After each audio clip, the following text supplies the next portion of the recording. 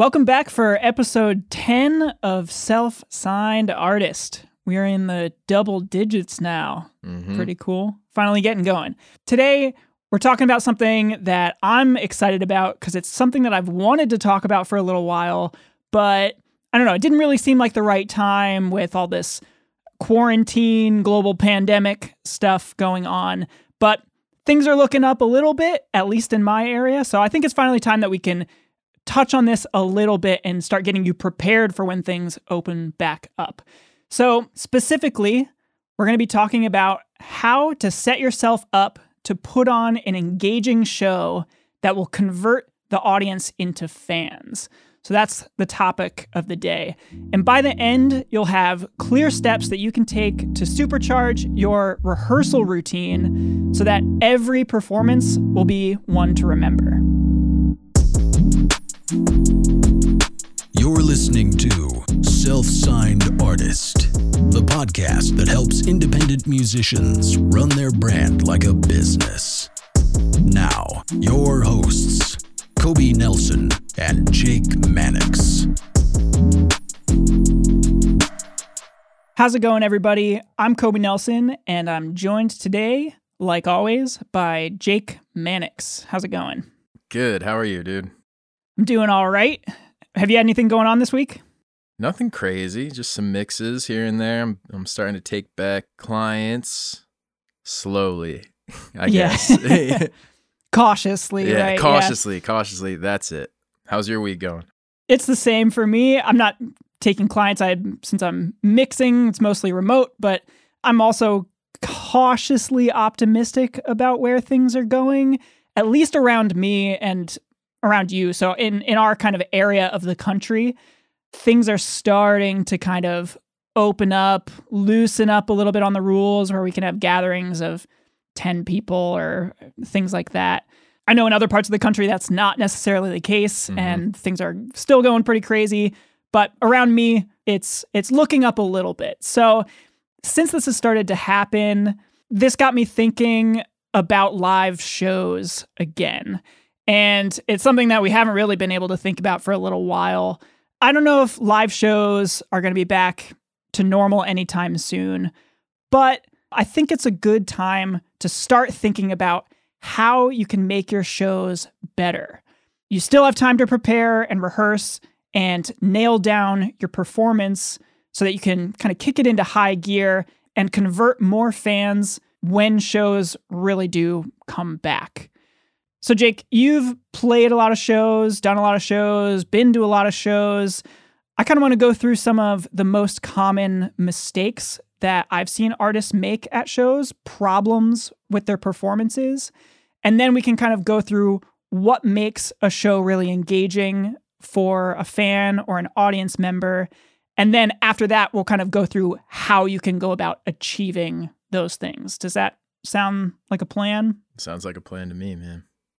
All right. So for me, from shows that I've been to, most of the issues probably stem from some level of stage fright. If you're a performer out there, you're familiar with this, unless you're some, I don't know, freak of nature where you don't have any anxiety about standing in front of a big crowd and performing.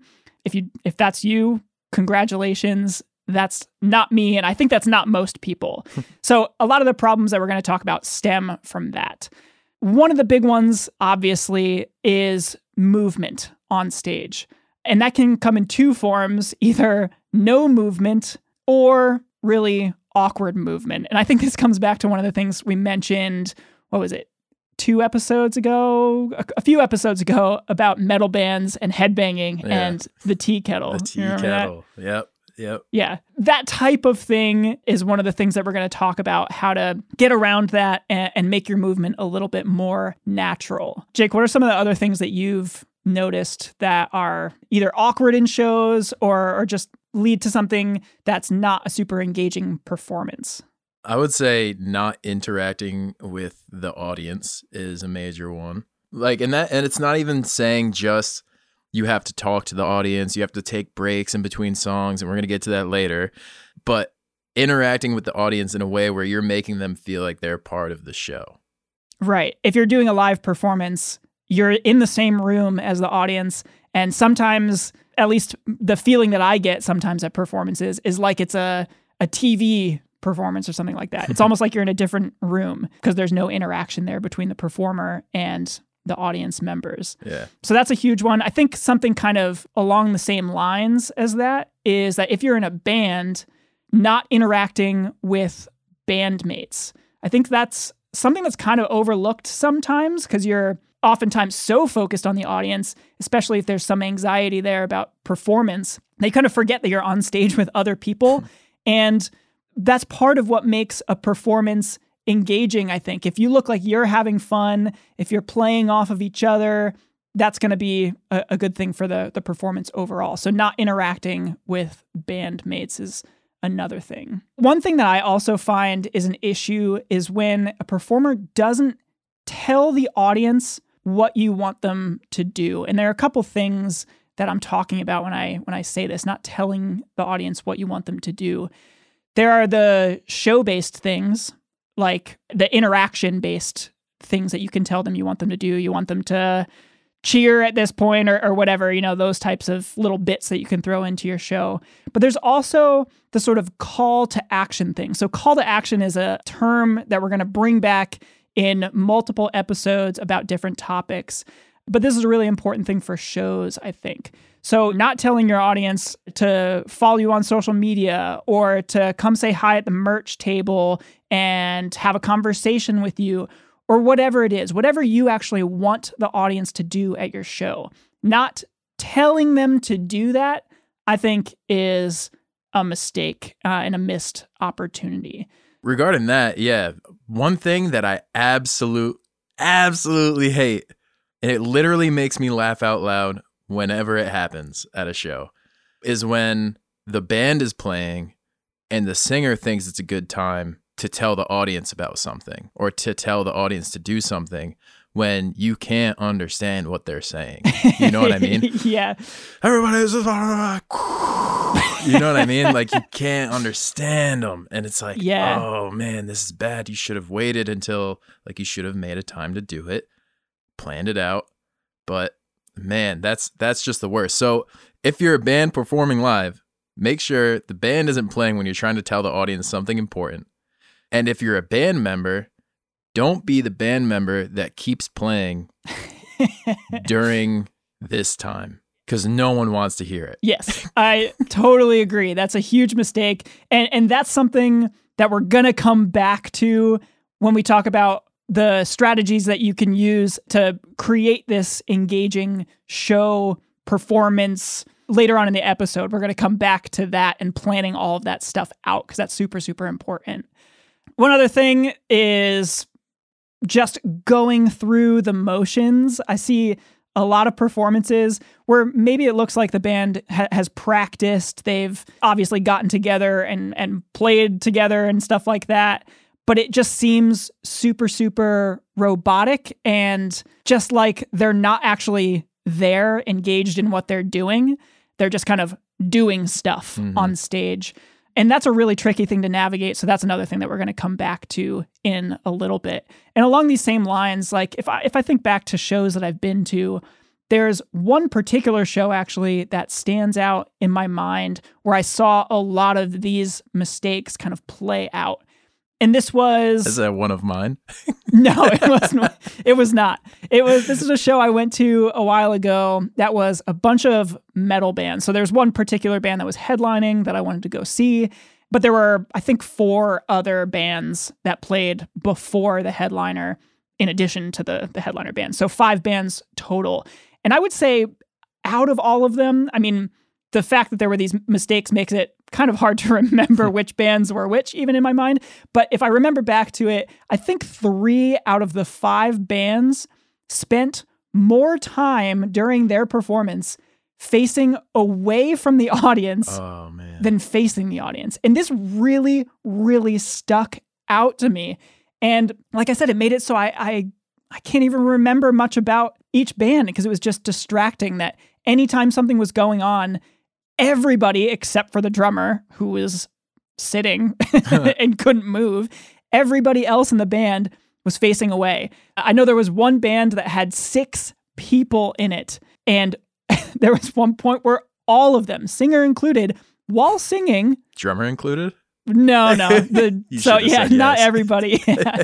But everybody else. Drummer included. Facing away from the audience. And it just, it took me completely out of the experience of being at a show and made me kind of just lose track of what was going on. I felt like I was sitting in on band practice more than at a show, at a performance.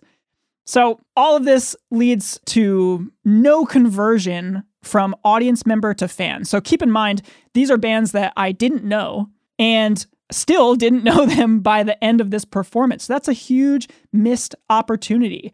Really, what's the point of playing a show, especially as an opener, if you're not there to convert audience members into fans of your band? That's why you're opening for this headliner. You're trying to tap into that same audience that the headliner band has. So if you're not converting because you're not putting on an engaging performance, you're really, really missing out there. So ultimately, I think the issues with most artist shows come from confusion about how to rehearse. And this is going to be one of our main points that we come back to in a second. But before we do that, first, I want to talk about the elements of an engaging show. And some of these are things that you might be able to infer from the mistakes that we were talking about. But I want to go a little bit more into detail about each and what I would look for in a performance that was really engaging as an audience member.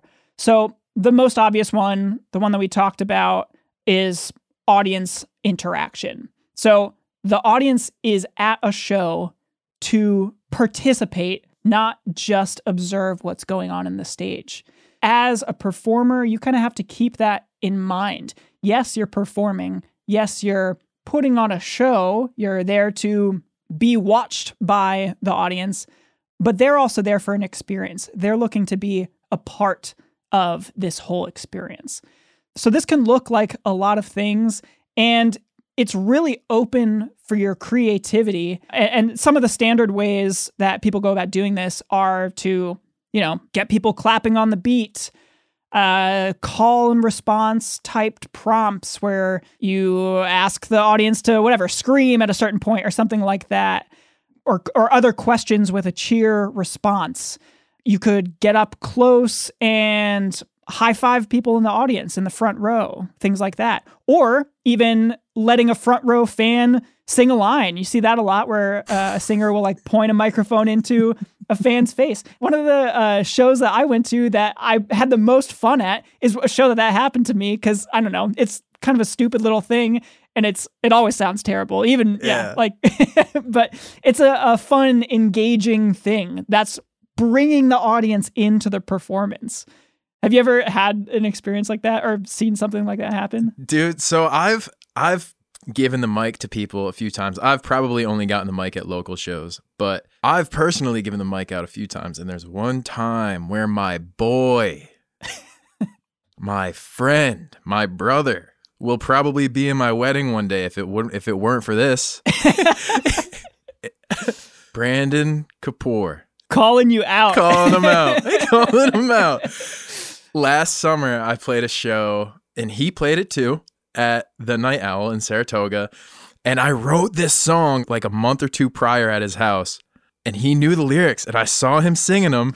And then the next part came up, and I was clearly out of breath.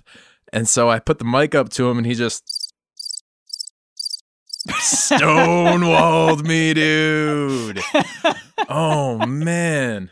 It's all good, though. He genuinely didn't know the lyrics, but wow. It's funny that we're on this topic because I was just, how people say, I lay in bed and think about things that no one remembers 10 years ago. I thought about this in bed, how awkward it was for me to know that everyone just saw that. Everyone just saw my boy not know the lyrics, dude.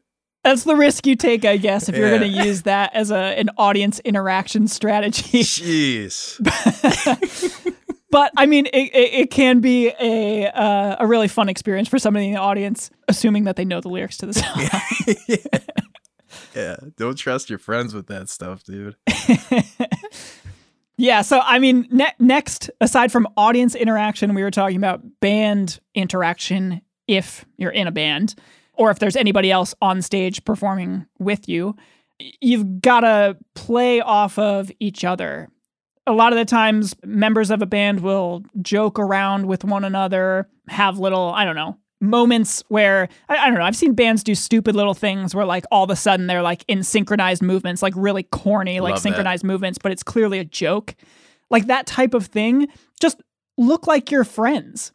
I mean, if you're in a band, hopefully you are friends. I mean, maybe you're not. There definitely are bands that have some issues between band members, but you got to remember here, even if that's the case, you're performing. You have to look like you're having fun with one another and that you like each other. So I think that's a really important part of a performance that helps draw people in and lets them connect to you. One more thing, and this is something, Jake, that you mentioned, which I think is what some bands are trying to do when they make the mistake that you talked about, where they're talking, trying to give the audience important information, and somebody else is playing in the background, making it so that the audience can't understand what you're actually trying to tell them. And this is no downtime. So this is kind of a common thing that people think about, but there are some good ways to go about it and some not so great ways to go about it. So I do think that no downtime in a performance is important. You don't want to let the energy come down too much between songs. So between songs, if you have dead space where whatever, the vocalist doesn't have anything to say, nobody's playing anything, the guitarists all turn around and they're tuning or something like that. That's a point where the audience can kind of fall out of the moment. You know what I mean? Would you agree with that? Yes. It's important to not have downtime in a way where it's like everyone's tuning up their instruments, everyone's getting a little sip. But maybe if you have the guitarist or key player, or if you're a backtrack based artist, you could have something lined up to go between songs, something ambient or, nothing too crazy. I totally agree with you. I think that the goal with having no downtime between songs is really to make it so that there's no opportunity for an audience member to go get a drink or to duck out to the bathroom. Like while you're performing, you want to keep the audience with you, engaged. And if there's a point where everybody's tuning and nothing's going on stage, that's the point where people are going to be like, okay, I kind of have to go to the bathroom. Nothing's really going on right now. Like I'll duck out for a second. And one of the ways that you can do that is through talking with the audience, like we've mentioned. You do that with stories or some of the fan interaction techniques that we talked about before, or something creative that you come up with. Some, like you mentioned, ambient background music going on that doesn't interfere with the talking. But I do think you have to have some element of the music continue if possible. This is one thing that has kind of bugged me about some shows where the energy stops when the music stops. So like everybody will stop playing, the singer will be talking to the audience, but that just energy level of the room comes down. I don't know. I guess there's a fine line that you have to walk there and not play something so crazy that you can't understand the singer. But I do think it's kind of important to have some musical element continue if possible. But while you're doing this, I mean, what are the types of things, Jake, that you do, that you say to an audience between songs? Like you're trying to let them know more about you or give context to a song? Like what kind of things do you usually reach for? I reach for, what's up, guys? How we feeling? That's it. How we feeling? And then maybe maybe mid set, I'll give a shout out to like if my friends are on the bill or whatever. I'm not great at it. I mean, it's a hard thing to do, and it's something I think takes planning, which we're gonna talk about. I mean, there are other things that you can do. I've seen some people use honesty really, really well as a talking point between songs. Like if you're at a show and this is the biggest crowd you've ever played to, you can kind of have an honest moment and tell your audience that. Talk about how like this is the biggest performance you've ever done. You're really excited to be there, like all that type of stuff. Having that moment where you're making some sort of connection with the audience, I think, is kind of the point there. And then, of course, there are all the things like you mentioned that you can kind of get people hyped up, get people ready for the energy to come back up for the next song or whatever that is. Mm-hmm. So you're setting yourself up for the next song and telling them what you want to do or what you want them to do. This is something that you see. I talk about metal all the time because those are the shows that I've been to the most, like rock shows and stuff like that. But I think this kind of goes with anything. You see this at metal shows all the time where a band will tell the audience to, form a wall or a circle pit or whatever it is. They're telling them what they want them to do so that when that next song comes in, things go crazy and it's exciting. Or at EDM shows, they're telling people to jump, go crazy, whatever. They're telling them what they want them to do when the next song starts. So I think that's another good technique that you can use. Then we come to what I think is the most important element of an engaging show. This kind of goes along with a lot of the other things that we've talked about, but even if you do nothing else that we've talked about so far, this is the one thing that you want to do, and that is to look like you're having the best time of your entire life on stage. I think that really trumps everything else, just because your energy as the performer is contagious. The energy that you have is going to dictate the energy that the audience gives back to you.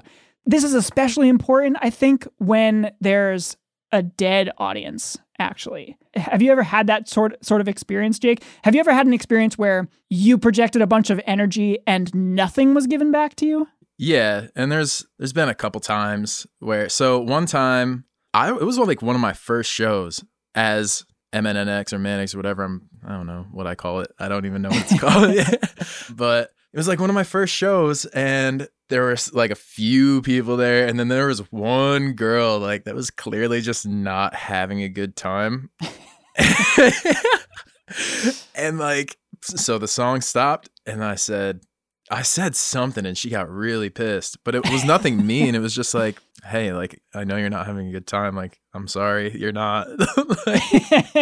And then there's another time that sticks out where a client of mine, we did a show in, I don't know, some college town at a college. It was a hip hop show, and it was seated in an auditorium with no like concert lighting.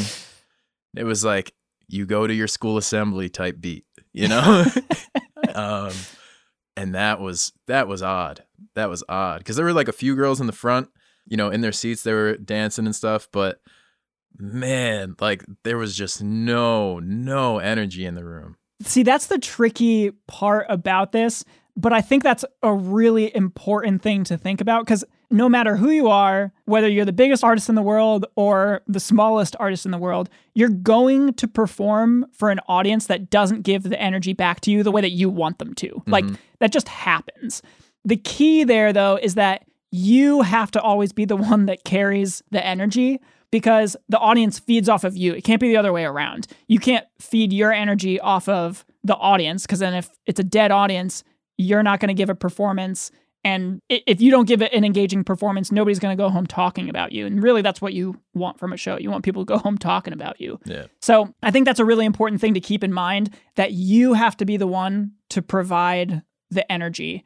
And if nobody gives it back to you, nobody gives it back to you. But you did your part in that. And I think even if nobody gives it back to you, sometimes they'll still go home having gotten something out of the show and remembering you for it. So that's just a tip that I think you need to take with you to all of the shows that you put on. Oh, here's Jake with another mid-roll ad again. Yep, what's it going to tell us to do? Go rate and review the podcast on whatever streaming platform we may be listening on? No. But go do that.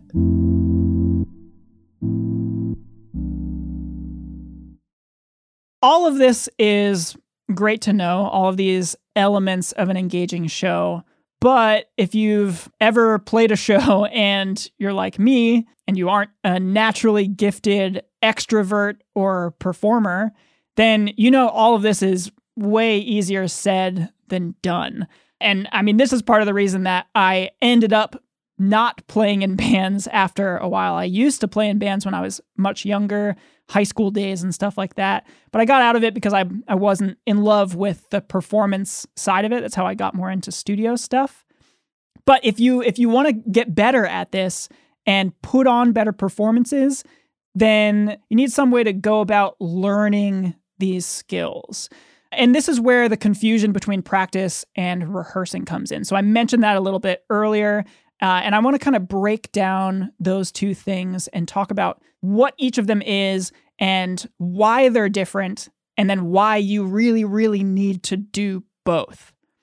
So I don't know if this is something that you've ever thought about for yourself, Jake, or if you kind of just like bundle them both together. But I think practice is what most artists or bands do all the time, and then they skip rehearsal. So when a band or an artist is practicing, they're going to gather if they're a band, or they're just going to go to whatever their practice space is, and they run through their songs. So they put together a set list, they play a song, maybe they screw something up, they play the song again, they go to the next song, they kind of hammer through all of their music and try and get it down. So really the focus is on playing or singing the song well, tightly. They're making sure everybody can play together and get the song down, the actual technical part of playing it. Of course, this is an essential step. You have to be able to play your songs, obviously. But most people, I think, stop there, which is a huge mistake. So when you actually get to your shows, you can play everything flawlessly, but you can't put on a show. Does that make sense to you, Jake? Does that resonate with you at all? Yeah.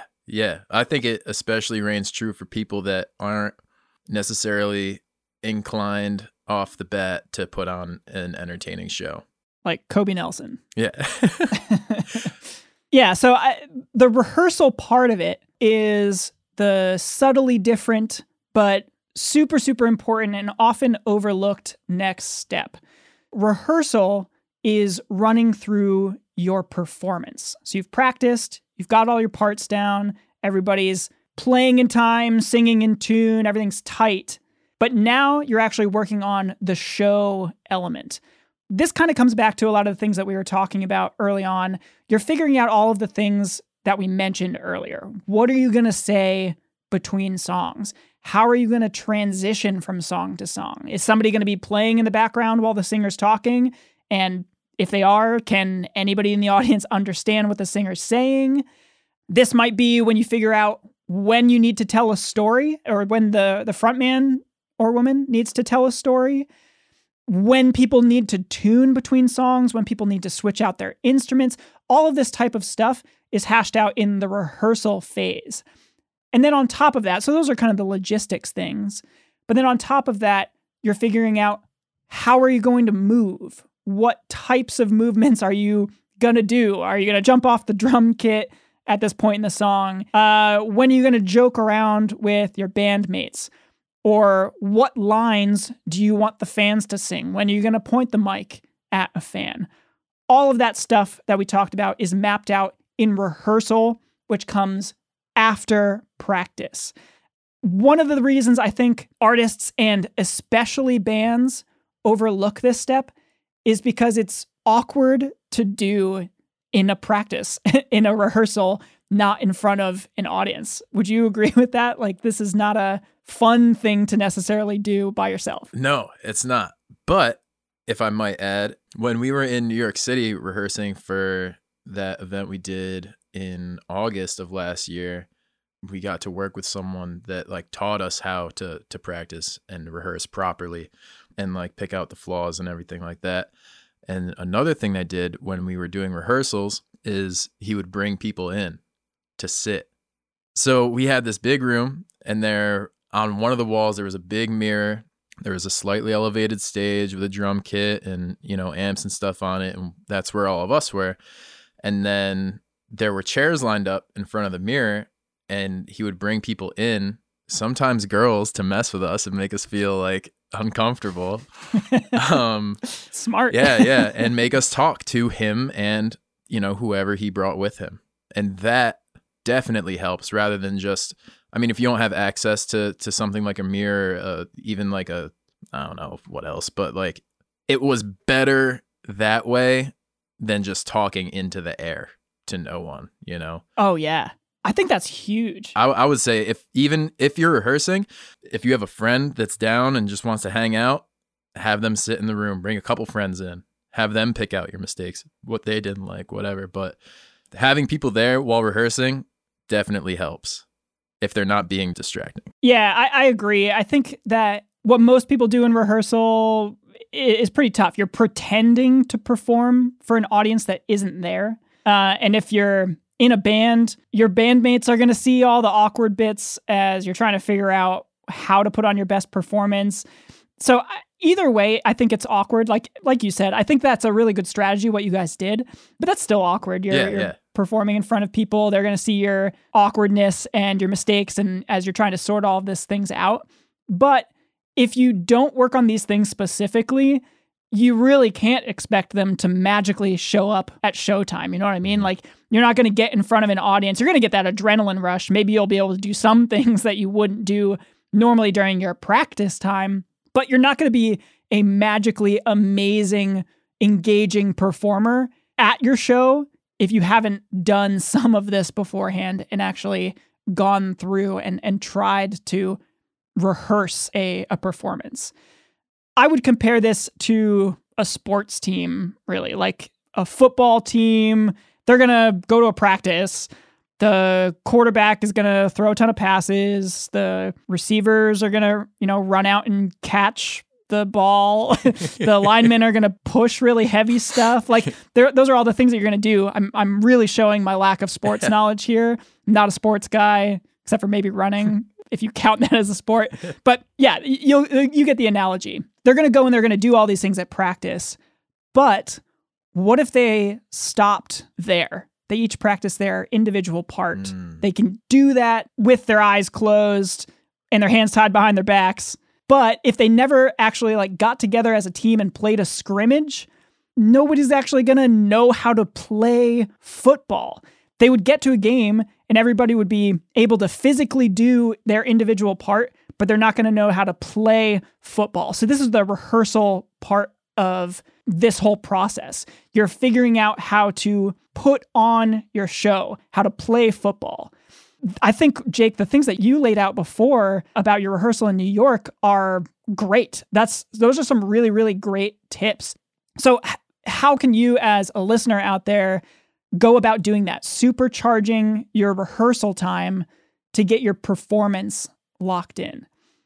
First, I think it's really important, at least at the beginning, to have an outline for the whole show, or even a script if you really have trouble with that, something that you can actually go through and rehearse. Like when you guys were rehearsing, is that something you had? Like what was going to go between each song, who was going to say what and stuff like that? Yeah, so there were like little things like that. Like my friend Tom would play keys at a certain part, or this person's going to grab the chair for him to sit on, or this is what you got to say, or this is how you got to introduce the song, stuff like that. Yeah, so I think you just need more. You need more than a set list. It doesn't have to be a script. I don't know. For me, sometimes I have a hard time talking off the cuff. So at least in the start of a rehearsal process, I would probably need to have some sort of pretty laid out description of what was going to happen, just because that's what works for me.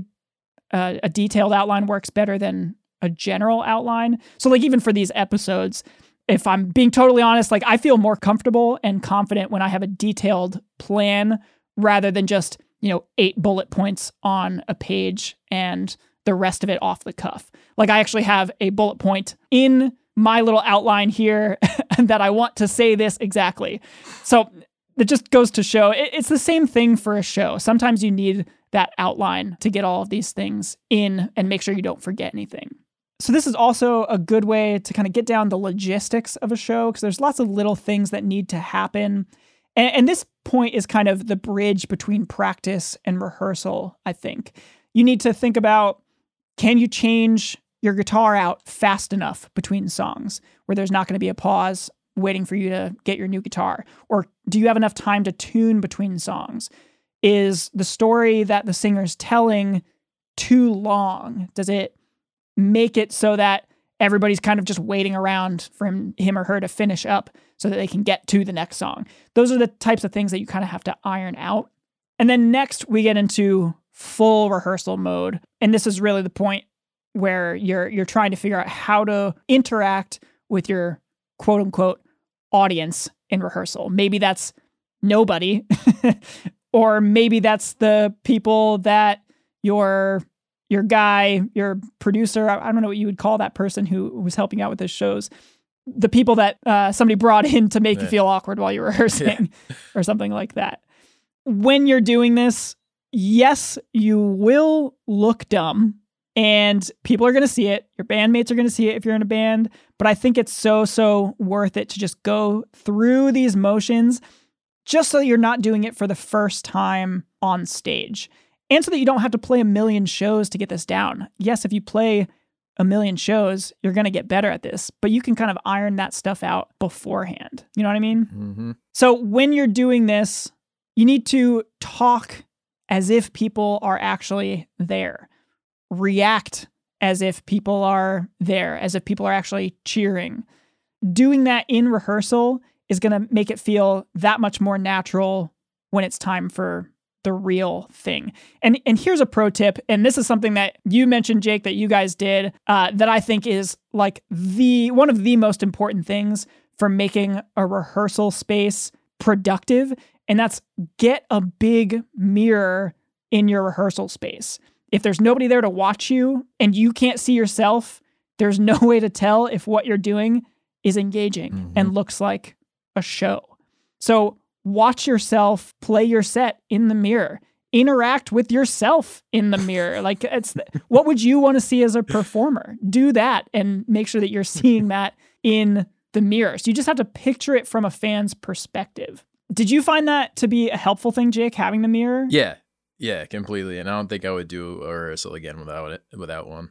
Did you find it to be a confidence booster or to make it more awkward where you like could see yourself and then you pulled back and had to like loosen up and get into using the mirror? Yeah, it was like, it obviously shows you what you're doing wrong, but it's like, because I was playing bass for this performance, you know, and when I'm playing bass, I have my stance that I do, not stance, but like the way I stand and the way I play and the way I kind of move and do my thing.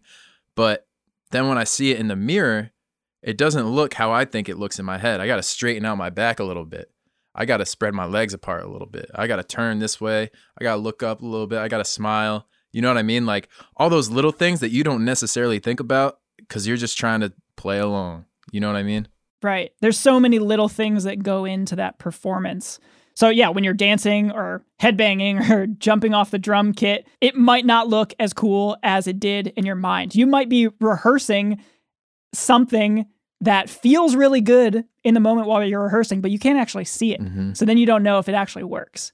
So yeah, I think that's a really good point. Yeah, the tea kettle. Yeah, the tea kettle. Always come back to the tea kettle, yeah.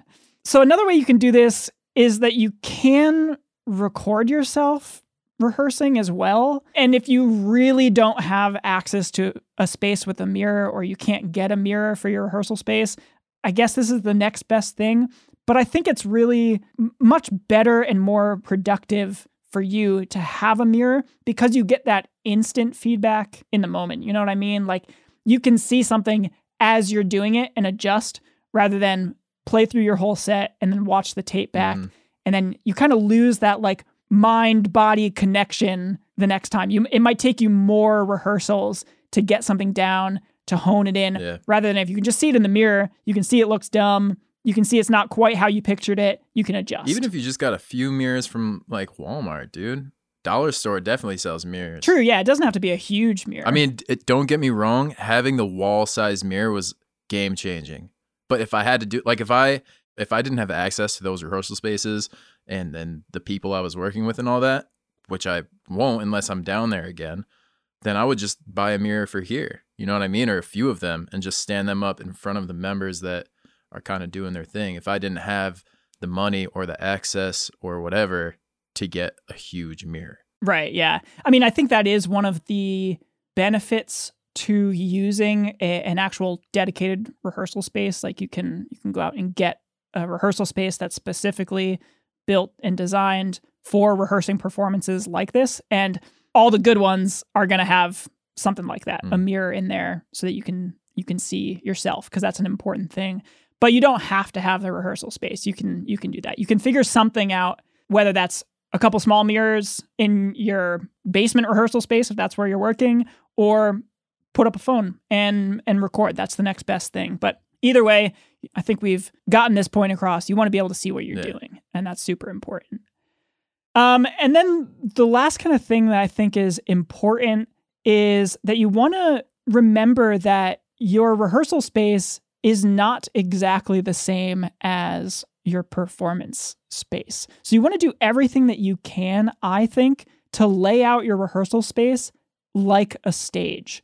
And obviously all the stages are going to be different depending on where you're performing, but you can do your best to lay it out in kind of a standard layout. I mean, lots of bands, even if they're practicing or rehearsing in rehearsal spaces, they don't really do this. They kind of set up in a circle, or if they're rehearsing in a basement, they're setting up where they're all kind of like looking at each other. And I think that's a big mistake and can lead to some of those issues that I mentioned early on, where like the whole band is facing away from the audience. Because if you rehearse in that way, it's going to feel weird to switch to facing an audience at a show. You're going to have your back to the people that you normally are facing. And I really think that's one of the things that led to those 3 metal bands that just faced the drums the whole time. In their rehearsals, everybody's facing the drummer. Either they're all looking for the beat, or actually in that case, the guitarists all had their pedal boards back by their amps. So they were all turning around to switch tones and stuff like that. If you just laid out your rehearsal space like a stage, you'd know to have your pedal boards up near the front of the stage so that you can access those while still engaging with your audience. So that's just one more thing that's worth thinking about. So these are all things, everything that we've mentioned so far is something that if you don't do it in rehearsal, you can't expect yourself to do it live. Live shows are a stressful thing. Take this from me. I stopped doing live shows because it was so stressful to me.